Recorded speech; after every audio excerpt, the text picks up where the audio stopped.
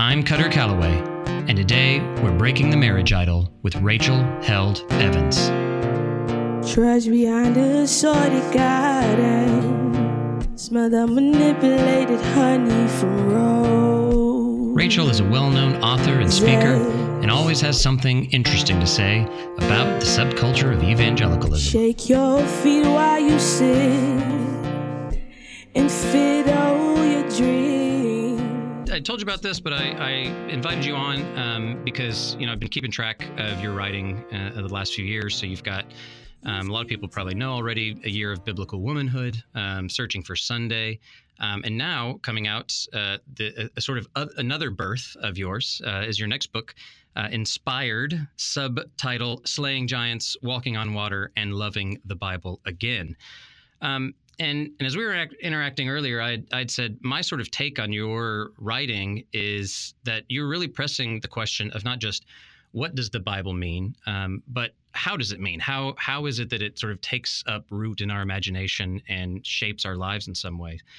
And I work at a seminary, and so it seems like the obvious thing for me to have done. And if I'm asking people like, what does the Bible say about marriage and sexuality and singleness?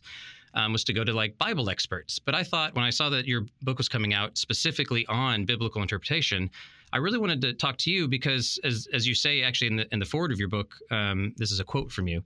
I, being you, tackle this subject not as a scholar, but as a storyteller and literature lover who believes understanding the genre of a given text is the first step in engaging it in a meaningful way.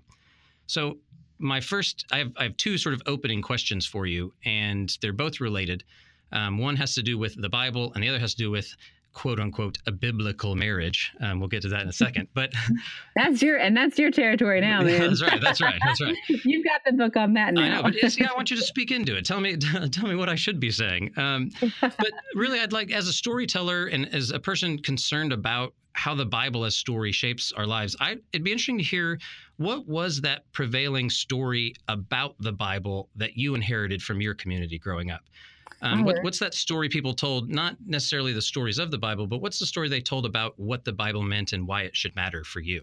Yeah. I mean, I grew up, conservative, evangelical. And so I grew up knowing the Bible backwards and forwards. I memorized lengthy portions of the book of Romans before I was even 11 years old. And, I was president of the Bible club in high school. Clearly I was the coolest kid in school.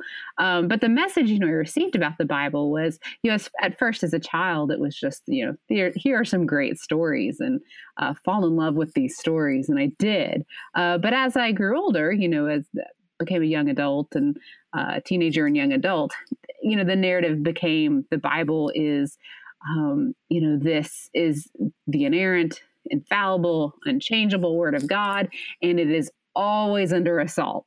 It is the world wants to destroy the Bible and discredit it. And the world says that the Bible is inconsistent. And the world says that the Bible isn't historically and scientifically accurate.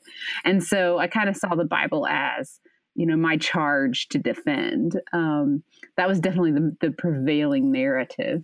And then, of course, as I matured and became a young adult and began engaging the Bible a little more seriously, I began asking a lot of those questions for myself and found for myself that, wait a minute, this doesn't seem consistent. Wait a minute, this doesn't read like history or science. Wait a minute. And so all the things I'd been taught to defend the Bible against started coming from me. And that was scary and unnerving, but ultimately led me to a place where I think I'm engaging the Bible more for what it is than what I want it to be. And it certainly doesn't strike me as something in need of constant defense. And I think that's a good thing. Yeah, it's interesting. I mean, my actually next project I'm working on has to do with atheism. And it's really interesting the amount of specifically evangelicals that are, some would say deconverting, I would just say converting, away from sort of evangelicalism. And so often you hear this narrative of one of the sort of touchstones for that development, that journey is, I went and actually read the Bible. Right. And that was the watershed moment that I became an atheist. And I'm like, whoa, wait, so it's so interesting because, I too grew up evangelical, grew up in a pretty conservative, borderline fundamentalist. I don't know if they would call it that context. I think I inherited some of those same things, but for me anyway, and I sense this about you, so tell me if this is right or wrong, but for me, I just questioned everything from the get-go. And that helped me a lot, I think, when I then sort of, as I matured and did, started reading more and asking different questions. But for my story, it never seemed unnatural to like read it and say, oh, this doesn't make any sense. Hey, pastor, what about X, Y, or Z? Right. That was just my personality. Is that you? Have you always been a question asker, or was there some moment that you sort of had an awakening and you started asking those questions of the text? Yeah, I was always a questioner to a degree. I'm also I'm a 3 on the Enneagram, if you're into that. So I'm a kind of a performer, which means, So I learned how to bury a lot of those questions deep, because that was not going to do me any favors as the president of the Bible Club asking, serious questions about the Bible. But I mean, I do remember as a child, one of the first questions I had was, if God is a good and loving God, then why did God drown all of those animals in the Great Flood when it wasn't their fault that people were sinful? Not to mention that God also destroyed all of humankind in that story, which is a little bit troubling as well. But I was worried about the elephants who had nothing to do with it.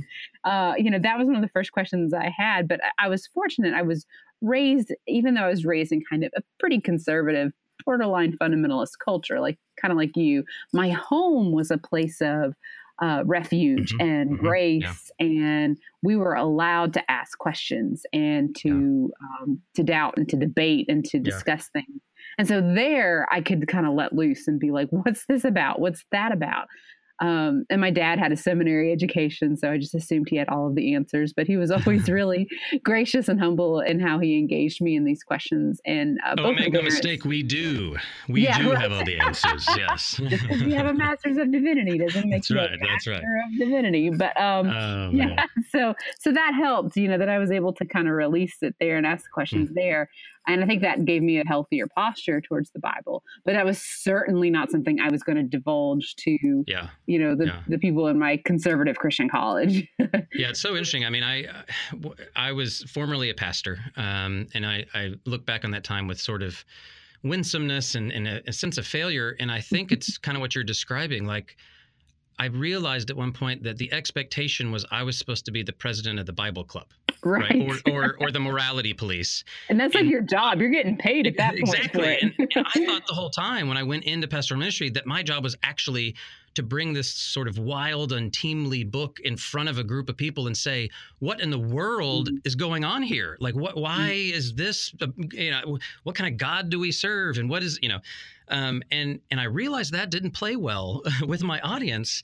And it really is a challenge to sort of meet those public expectations with sort of private, murmurings of the heart. And yet you have the sort of home context very similar to mine. I mean, my parents were really open to whatever. And yet I have this distinct narrative that I got from all these other places. And that's, I think, the segue question for me and to you is when it comes then to, and this is the connecting point between sort of your upcoming book and my upcoming book, almost the same weeks they release. But we both inherited these larger narratives, right? That I had to, I sent a manuscript early to my mom because I said, Mom, I'm writing this book. I need you to know I'm not blaming you. Because I know as a mom, she's going to think, oh, it's all my fault. Blah, blah, blah. And I said, no, there's this whole sort of this norm that exists that is powerful. And it's often not even stated, but it came in all these other places that I don't know if my parents even knew of. So I wonder if you could, and maybe it was in the home, but maybe it sounds like more outside of it. How would you describe that story you received about what the Bible said about marriage then? Yeah, that's a great question. And I loved reading your book about this because it so resonated exactly with my experience. It was creepy, like right down to all the examples, all the Eldridge stuff, all the folks you quote, and the cultural influences, as well as the evangelical cultural influences. It was to a T my experience as well. So the message I always received, and as a woman, was that, the goal is to meet a good Christian boy. My mom even always said, what you need to do when you grow up is go to a Christian college and marry a Christian boy. So, that was kind of the aim, was to get married to somebody who was also a Christian. And as a woman, I was, of course, always told that the Bible taught that women should be submissive to their husbands, and that the husband should make the most money, and the husband should be the leader, the spiritual leader. So I was always looking for somebody who knew more about the Bible than I did, which was a challenge being the president of the Bible club. And, so the goal was to meet somebody and marry somebody, and they would be a good Christian and I would follow their lead and be a good submissive wife. And that's part of that turned out to be true. I married a really fine person who was a Christian. But, we didn't end up with the kind of marriage that people told us we should have, where one person is the breadwinner and one person stays home, or where one person is the spiritual leader and the other person is a follower. We had a much more, a relationship that's just more characterized by mutuality, mutual respect, mutual submission, mutual service, that sort of thing. So that's where you're saying it's an actual marriage. Yeah, it just kind of worked out better that way. And it wasn't like we sat down one day and we were like, we are shifting from complementarianism to egalitarianism. It just kind of happened, just like that was where we were healthiest, when we were just communicating like two normal people instead of trying to constantly balance some sort of power around. It worked. It was just way more practical. And our faiths have changed a lot too. We've both been through seasons of significant doubt and questioning. My husband is even more of a skeptic, I would say, than I am, and would probably count himself probably more of an agnostic to a degree. So, and we've weathered all that together, I think precisely because we didn't hang on to those expectations too tightly. Yeah, that's interesting. I have a number of single friends who are closer to my age, and I think you and I won't out you in your age, but I think you and I are about the same demographic. You struck me as perhaps a bit younger in the book, just a little bit. Than you, or than my actual age? I will happily say when I'm born, and then you can say if I'm slightly older or younger. Okay. Do you want me to do that? Sure. I was born in 1979. Oh, you're a little older than me. So you're just that hip. You're that hip and relevant. You know what? You're totally up on all the new millennial stuff. Yeah, I know what the kids say and how they talk. No. But I mean, to be honest, it's amazing to me the transformation. I mean, just people that are a couple years younger than me, how differently they've experienced the world and relationships. And I mean, like, I look at what is the thing with Tinder, and I'm just like, I would not survive. Can you imagine dating right now? Oh my God. No. I look at my friends and I'm just like, oh no, I couldn't do nuts. it. So I have a number of single friends that are in my sort of demographic here in LA, and like hearing their encounters, their experiences is one thing, but then those who are Christian friends of mine and have sort of, I don't know why it is, but it's mostly the male Christian single friends that I've got have bought into this sort of, masculine sort of Christianity and notion of marriage and all of the trappings of egalitarianism, or I'm sorry, complementarianism. And I'll hear them go back and forth. And there's one group that they're all roommates, and they talk about how they're going to handle this power differential in their marriages, right? And they're like, well, and they talk to me like, what are you guys even talking about? And they're like, well, like when a decision has to be made, where does the buck stop? And I'm like, what theoretical weird decision are you even talking about? Yeah, and I was people like, always ask about this big theoretical decision. Yeah. We've never encountered that. I know, me either. And I'm like, by the time you get there, your marriage has failed. Like, you have way bigger problems than.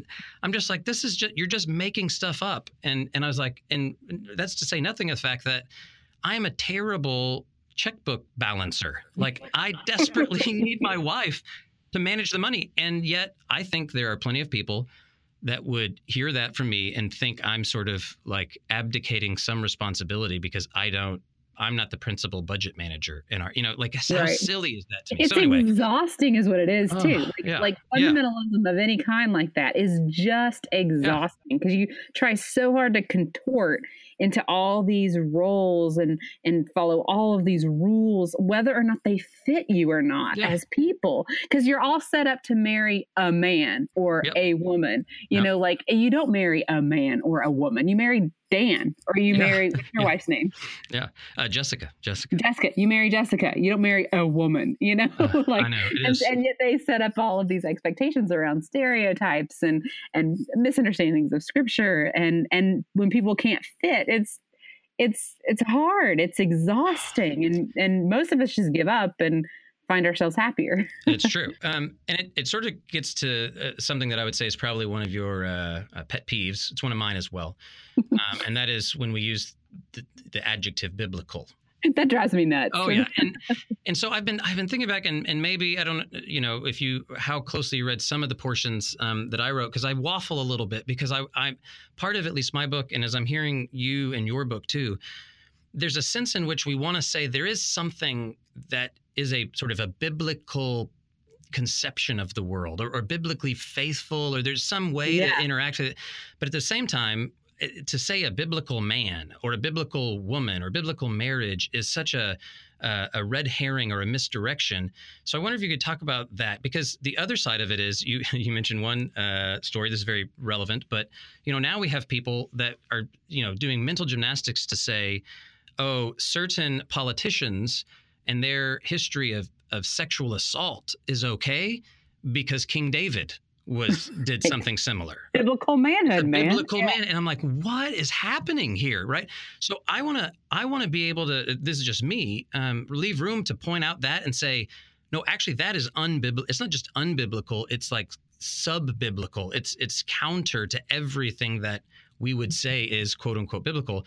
So I don't know how you would talk about that. How should we draw the distinctions between what we don't want to do with this biblical womanhood or biblical manhood, but then still allow for that thing where we call out really a perversion of how the historic tradition has understood these sort of things? Yeah. Well, I really like what you did with that in your book when you talk about the Bible informing how you view the world, and looking at the Bible as including things that are like descriptive, as well as things that are prescriptive, and then metaphors. That's your third one. I think I found that very helpful, you know, in understanding and explaining to folks that, you know, just because there's a story in the Bible doesn't mean that story is prescriptive, which we all kind of know. I mean, most people kind of grasp that basic concept, but they haven't really sat down to think about, you know, what passages that might apply to and what they might not. I mean, I think this is why so much of my book I focus on genre, because I think genre helps us understand whether we're looking at something that we should consider prescriptive or descriptive or a metaphor.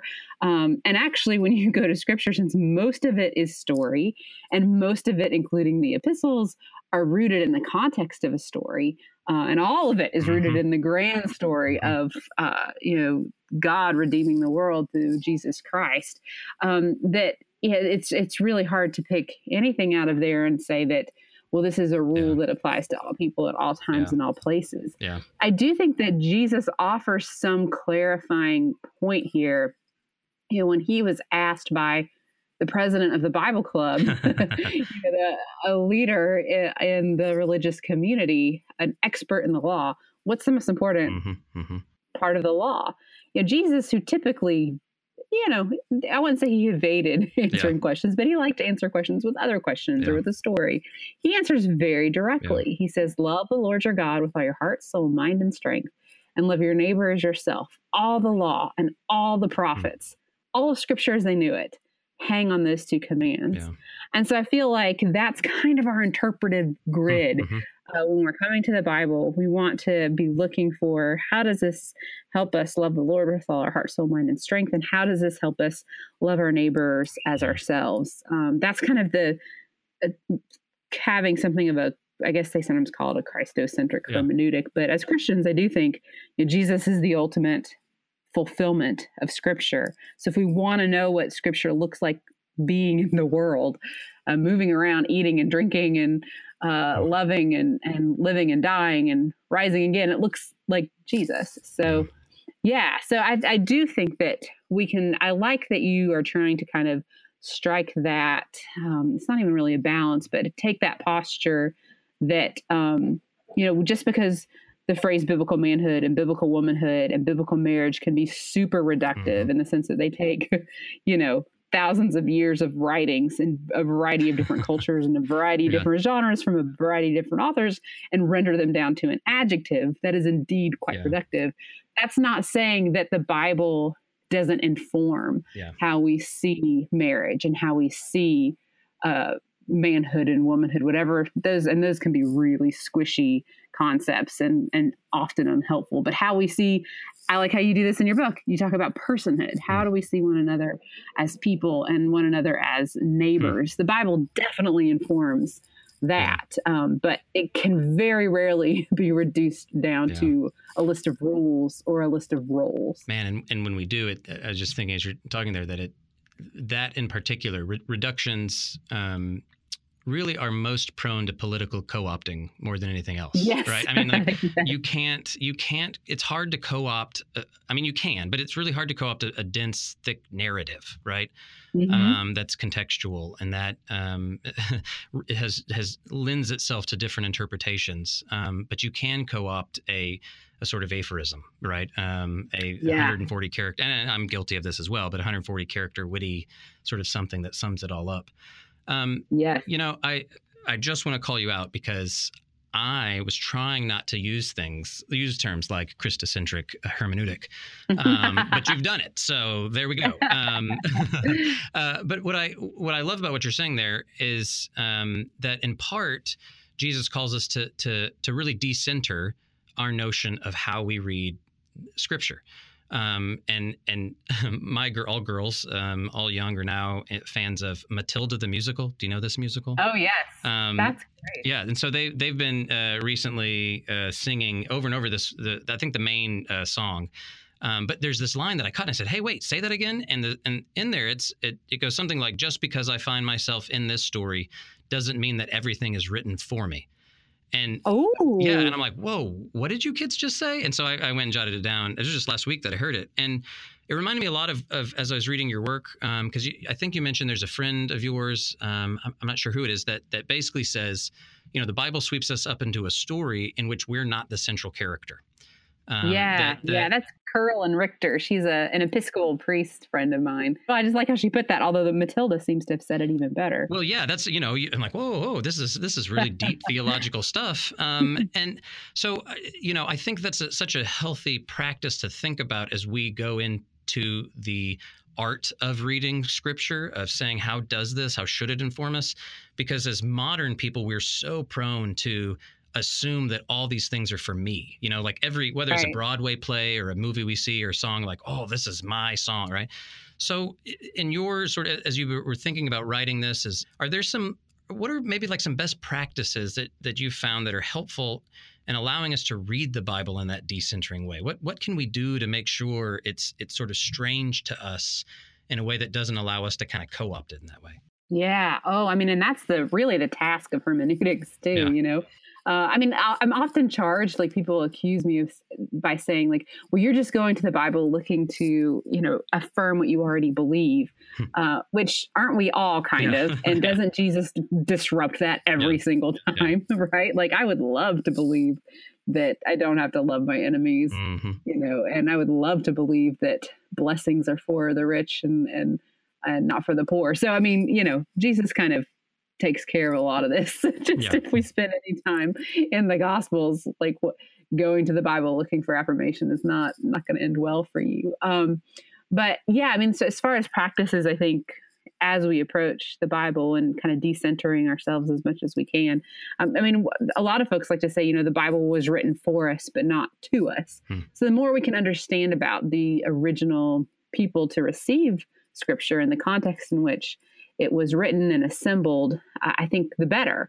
And that means that, Genesis 1 isn't actually really about settling disputes about textbooks in a Texas classroom. It's actually about a lot more than that. And it has a lot more to do with where Israel is, the people of Israel were situated in Babylonian captivity. That gets that was the goal with the book, is to try and make that interesting, fact, because you can talk, I'm sure in seminary, you'll have talked a lot about the Babylonian exile and how it shaped so much of what the Bible is, and how it came to be and why it reads the way it does. Like, so much of that has to do with the fact that it was written and assembled largely by people who were living in exile, whose temple had been destroyed, who weren't really sure if God had abandoned them. And it makes so much sense of scripture to read it in that context. So, my goal with the book was to try and make that interesting for people by telling stories and working in a little bit of fiction and poetry and even a short screenplay, ways of kind of engaging that or those original contexts. So understanding, where these stories came from and who they were first written for can help us. And it certainly decenters us in the reading process. And then secondly, probably one of the most important things, I think, like the most important practices to develop when approaching scripture is to simply read it and talk about it and engage it with people who think about it differently than you do, particularly people who come from, more marginalized communities.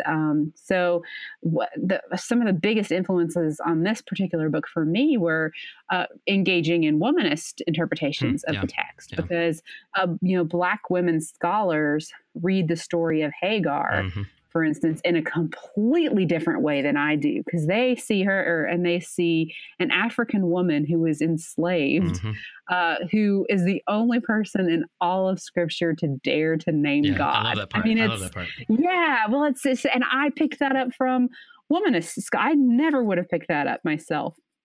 And so being very deliberate about engaging in the interpretations of people who aren't like you, people coming from different traditions. Another big influence on me was just reading midrashic interpretations of scripture. So I think the Jewish posture towards scripture can be a lot healthier than the evangelical posture. That's a whole other conversation. But their posture towards the Bible is a lot more like, there's a contradiction. Let's talk about that. It's not like this fear. So I would just say, like, understanding who the scripture was, originally written for and the context from which it emerged, and who were these letters for and why were they circulating around and what were these, different communities like, understanding that, and then also reading it with people who might pull something different out than you do. That's a great way to kind of decenter your own narrative. And yet at the same time, I still believe that we are, each one of us as individuals, caught up in this great story. So it is also for us. And that's what's beautiful and kind of magical about the Bible, is it still, to this day, even when I approach it with all my skepticism engaged and all my questions and doubts and my feminism is just roaring, like, I still find stories and moments and jewels in there that it's like, this is inspired. There's something special about this. That's good. I think I really love the Hagar part, and then also the choose your own adventure that you drop in. That was fun. Well, you are a pastor, so you get that. That's right. Introverting out. So the book that I write, and I wrote it for the first time, kind of in community, and so I honestly never wanted to write a book about marriage. Just all these conversations started cropping up with a number of colleagues and friends and students and whatnot. And so the way I wrote my book was basically I got a round table of folks. Now, I was at Fuller, so these are all MDiv grads. So they all did Master Divinity. But it was this really fun, like, editorial board, and most of them ended up writing the excerpts, like the vignettes that go in. Which are so great for decentering your experience and like making sure other people's stories get told. Well, and so I learned so much. The book itself is so different because of that. And I was trying to be intentional about kind of collecting these voices and saying, I just can't. I have to acknowledge at some point I can't see the biblical text and hear it and understand it without my sort of perspective, right? I just can't do it, and so I need to be enlarged and broadened and et cetera by others. And yes, and hearing somebody like you, like a white dude who has a seminary degree, like, say that is so encouraging. Because a lot of times people are like, oh, well, Black women are doing contextual theology, as if like you doing theology at a seminary in the United States of America as a white man are not also in a context. Yeah, like, you know? oh, I'm doing real theology, and all of you others are doing something else. It's like, All right. It's refreshing to hear that, Well, and I appreciate anybody who has that posture. well, it's good to hear because I mean, honestly, as you know, let me list down my identity markers as a a white male cisgendered. What else would it be? You're straight, Gen right? Xer, straight. Thank you. Yeah, I'm trying to think of all the things. So with all those things, like I am literally the man. Right. If I had a few more dollars to my name, I would really be it. But so that's the one Which thing. I know, like sometimes y'all get like constant like negativity, and I hope you know that. It's, I married somebody very much like you, so I obviously don't have a problem with all white men. Yeah, I mean, and that's I think part of sort of the emerging conversation right now is what is our role and how do we steward the privilege that we've been given while creating space, but not thinking like it's up to me to create. Like it is sort of awkward, but I think that as you just said, I think one of the things that if anything I can do is simply just say it over and over that I don't have a total picture on the world. And let's just start there. And so part of what I also want to do in the book, and I think in prior correspondence with you, I had said I was probably naive or didn't fail in this in terms of the people that will or won't accept either my read or even my approach to writing this. You've said a lot of great things about the book. Thank you. But I wonder if you could say, if you feel okay about it, saying something that you kind of walked away going, I'm not so sure. Or, I've got a slightly different perspective that really could help Cutter see differently. Even if it's just to consider for a moment that perhaps I haven't seen or didn't consider. What do you have one or two of those things that you... Wow, nobody ever asked that. Like that's... let me just say, like, I do appreciate just your overall posture of humility and like just understanding that, you too are reading the Bible from a context. Like none of us are engaging scripture objectively. It just can't happen. Yeah. It doesn't happen. And we can be afraid of that and freak out about it and feel like we need to try and correct that, or we can kind of embrace it and be like, that means there's more to learn. Yeah. There's always more to learn. To me, that's a much more rich view of the Bible, is that it's got so much more to give precisely because I haven't mastered it. Yeah. But as far as, I think probably the place where you and I would perhaps diverge a bit, and this is based on a pretty recent reading of your book. I haven't really had the chance to really dig into all your footnotes and all that kind of stuff. But I think you and I probably would have some disagreements about sexuality, particularly for LGBTQ people. And so I love that you included the stories of other people. I think that was one of the best parts of the book. But, I do feel like a lot of times folks who are gay or lesbian, or you feature a person who's chosen celibacy, and that's kind of presented as the option. And I've been very vocal about this. It's not something I'm shy about, but I'm like fully affirming same-sex relationships and marriages. And so I would have liked to have seen them included in the story, not just as folks who would need to pursue celibacy, because I don't think that they are, I think celibacy is a really special and important call. And I think marriage is a really special and important call. And the difference is I just believe that's open to people who are gay as well as people who are straight. So, but that's like, that's kind of something that a lot of Christians disagree about. So it's not really a big surprise that might be a place where we would bump into some differences. But I'm not one of those people who's like, therefore, I will not associate with you in any way. Like I get that. It wasn't that long ago that I had a more conservative view on these sort of things. So, I can be gracious. If you were going to say the one or two things, it'd be interesting to hear you say both the good and the bad, if you could. Yeah. Of what was in your mind the sort of most pernicious thing about how the Bible was used to talk about singleness and sexuality and marriage in that subculture? And then was there anything good? Was there anything that we would look back and go, that was something that was helpful that I think we should kind of embrace still? Yeah. Oh, that's a great question.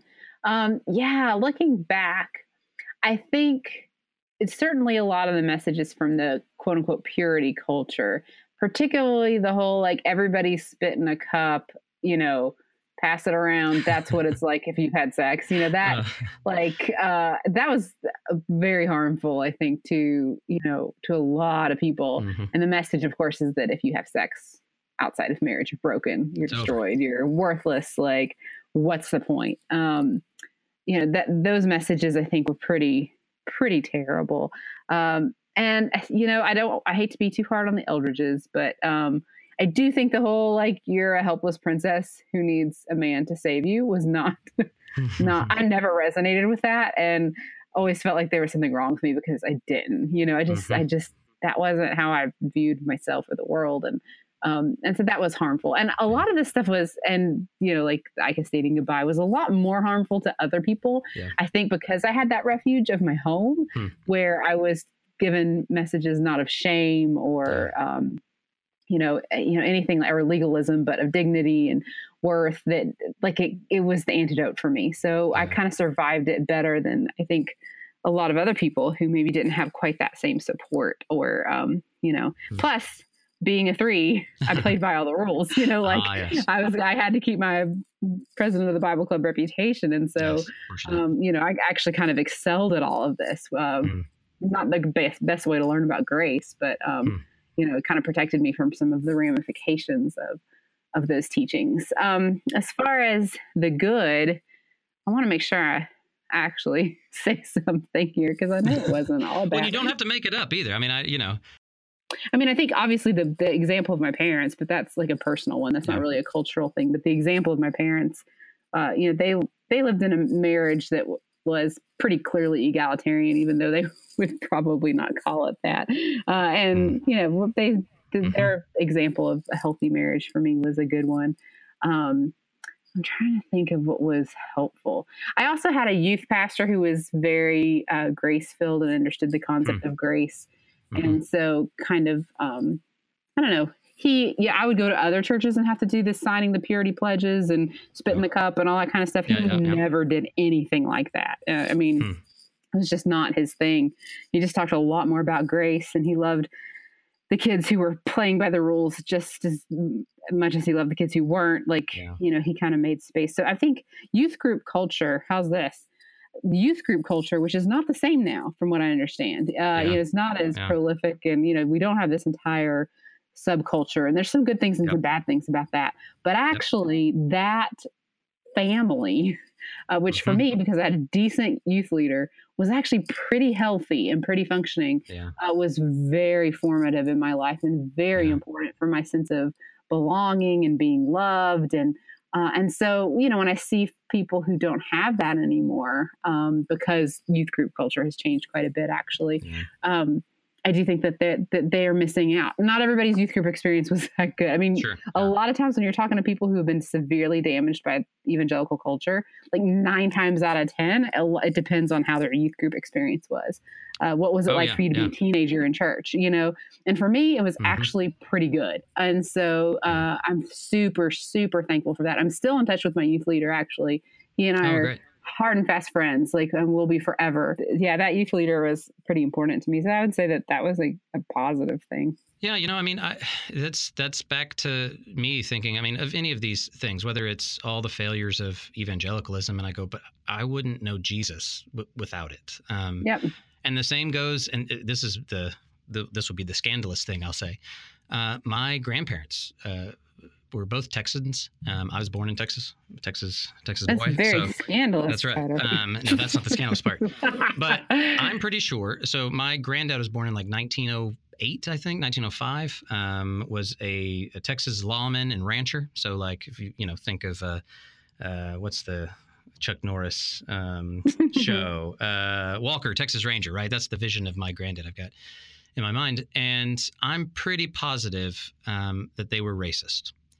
Yeah. Things that I heard them say, now there were far worse, right? In the South and the turn of the century, but they certainly were. And I don't believe there was a single white person in that area that wasn't at the time. And I am deeply saddened by that and think about that in tragic ways. And I think God was profoundly sorrowful over that. And yet, if it weren't for my grandparents, I would not know Jesus.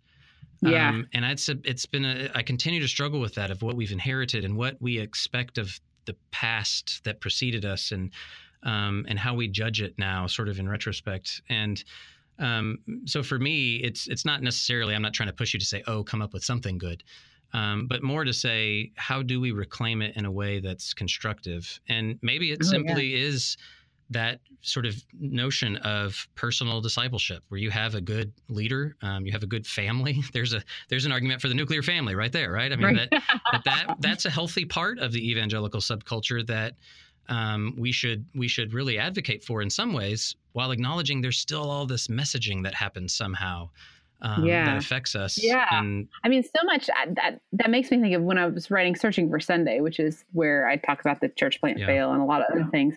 The task with that book was I wanted to write about my experience with church. And the task was to write about evangelicalism and my evangelical upbringing in a way that was truthful, including the hard stuff, but that wasn't cynical, that was truthful in the sense that it isn't just a bad story, you know, like, and so one of the hardest things was, and one of actually the most healing parts of writing that book was just, and you might have experienced this a little bit too, just how you kind of write your way to understanding your own self better, you know, was just writing my way through that experience and just, you know, kind of taking off my shoes when I arrived at moments that were clearly moments of grace and goodness, even in the midst of some teachings and some ideas that I'm deeply critical about, and that I think do quite a bit of harm. But that's just, that's the thing that, and I think a gift that writers actually bring is that, like, that's our job, is to tell the truth, and tell the truth in all of its surprising shades. And there's some really beautiful things that I mean, you know, evangelicals were the first people to call me a beloved child of God. They were the people to baptize me. That counts for something. And I think you probably feel this way too. I could definitely sense this in your book. That's why we write the criticisms we do. It's actually out of love. It's out of a deep and abiding love for Christ and his church. I mean, usually, sometimes it's just to be an ass on Twitter, but most of the time it's out of a deep love of this community. And if we didn't love it, if we didn't care about it, we wouldn't challenge it in this way. You know, like, we wouldn't want to see it better. We would just gripe about it, become cynical, and shake the dust off our shoes. But like, I still actually care, even though I'm probably not even technically an evangelical anymore. I care about that community. And I mean, I think it's really clear in your book too, because as I was reading your book, I kept thinking, like, oh, I really hope that this is well received by, even in we have some points of disagreement, but even as that I was reading it, it was like, I hope this is well received, because this is such a message that that culture needs to hear about what it says implicitly and sometimes explicitly about singleness and marriage, and how that can harm people, and how it can do better. Like, all these criticisms that we offer, I mean, they really are coming from a place of love. And I hope that shows through in my work. I know it doesn't always on my social media, but I hope it at least shows through on my work, and it certainly shows through in yours. Well, it's a good segue to the last question I have for you, and that is, you know, we've talked a lot about what we've inherited, the sort of stories, the visions of whether it's what the Bible is, or then what the Bible says about specifically something like marriage or singleness. So now you've got kiddos, and you've got another kiddo about to be here in the world. What would be the story you would want to tell them about marriage, about what the Bible says about marriage, or even just what the Bible says in terms of how it might shape their life? Right. Man, the short answer is, like, parenting is freaking taking it one day at a time. Like, that's biblical. I'm just trying to figure out, what do I need to tell him to make him eat his vegetables? Like, that is what I'm thinking about right now. Definitely it's a day at a time thing. Like, I thought going into parenthood that I was going to be this parent who took every moment to, like, talk about things. And it's just like survival. But but I do think like a lot of those conversations happen, and I'm sure you've experienced this with 3 daughters, happens kind of organically, like you're in the car and you're talking, or you just it kind of jumps up at you. You don't have a lot of time to prepare. Yeah.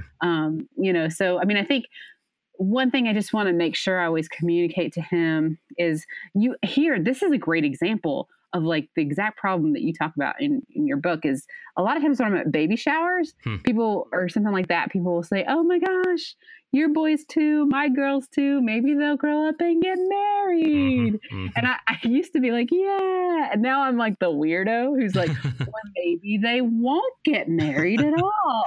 Or maybe, and here we might disagree on this, or maybe my little boy will marry her little boy. I'm like the crazy liberal in the group. And by the end, everybody's like, what?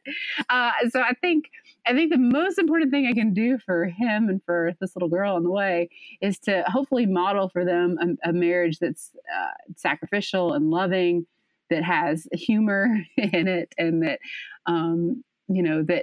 that gets through hard times with faithfulness and grace.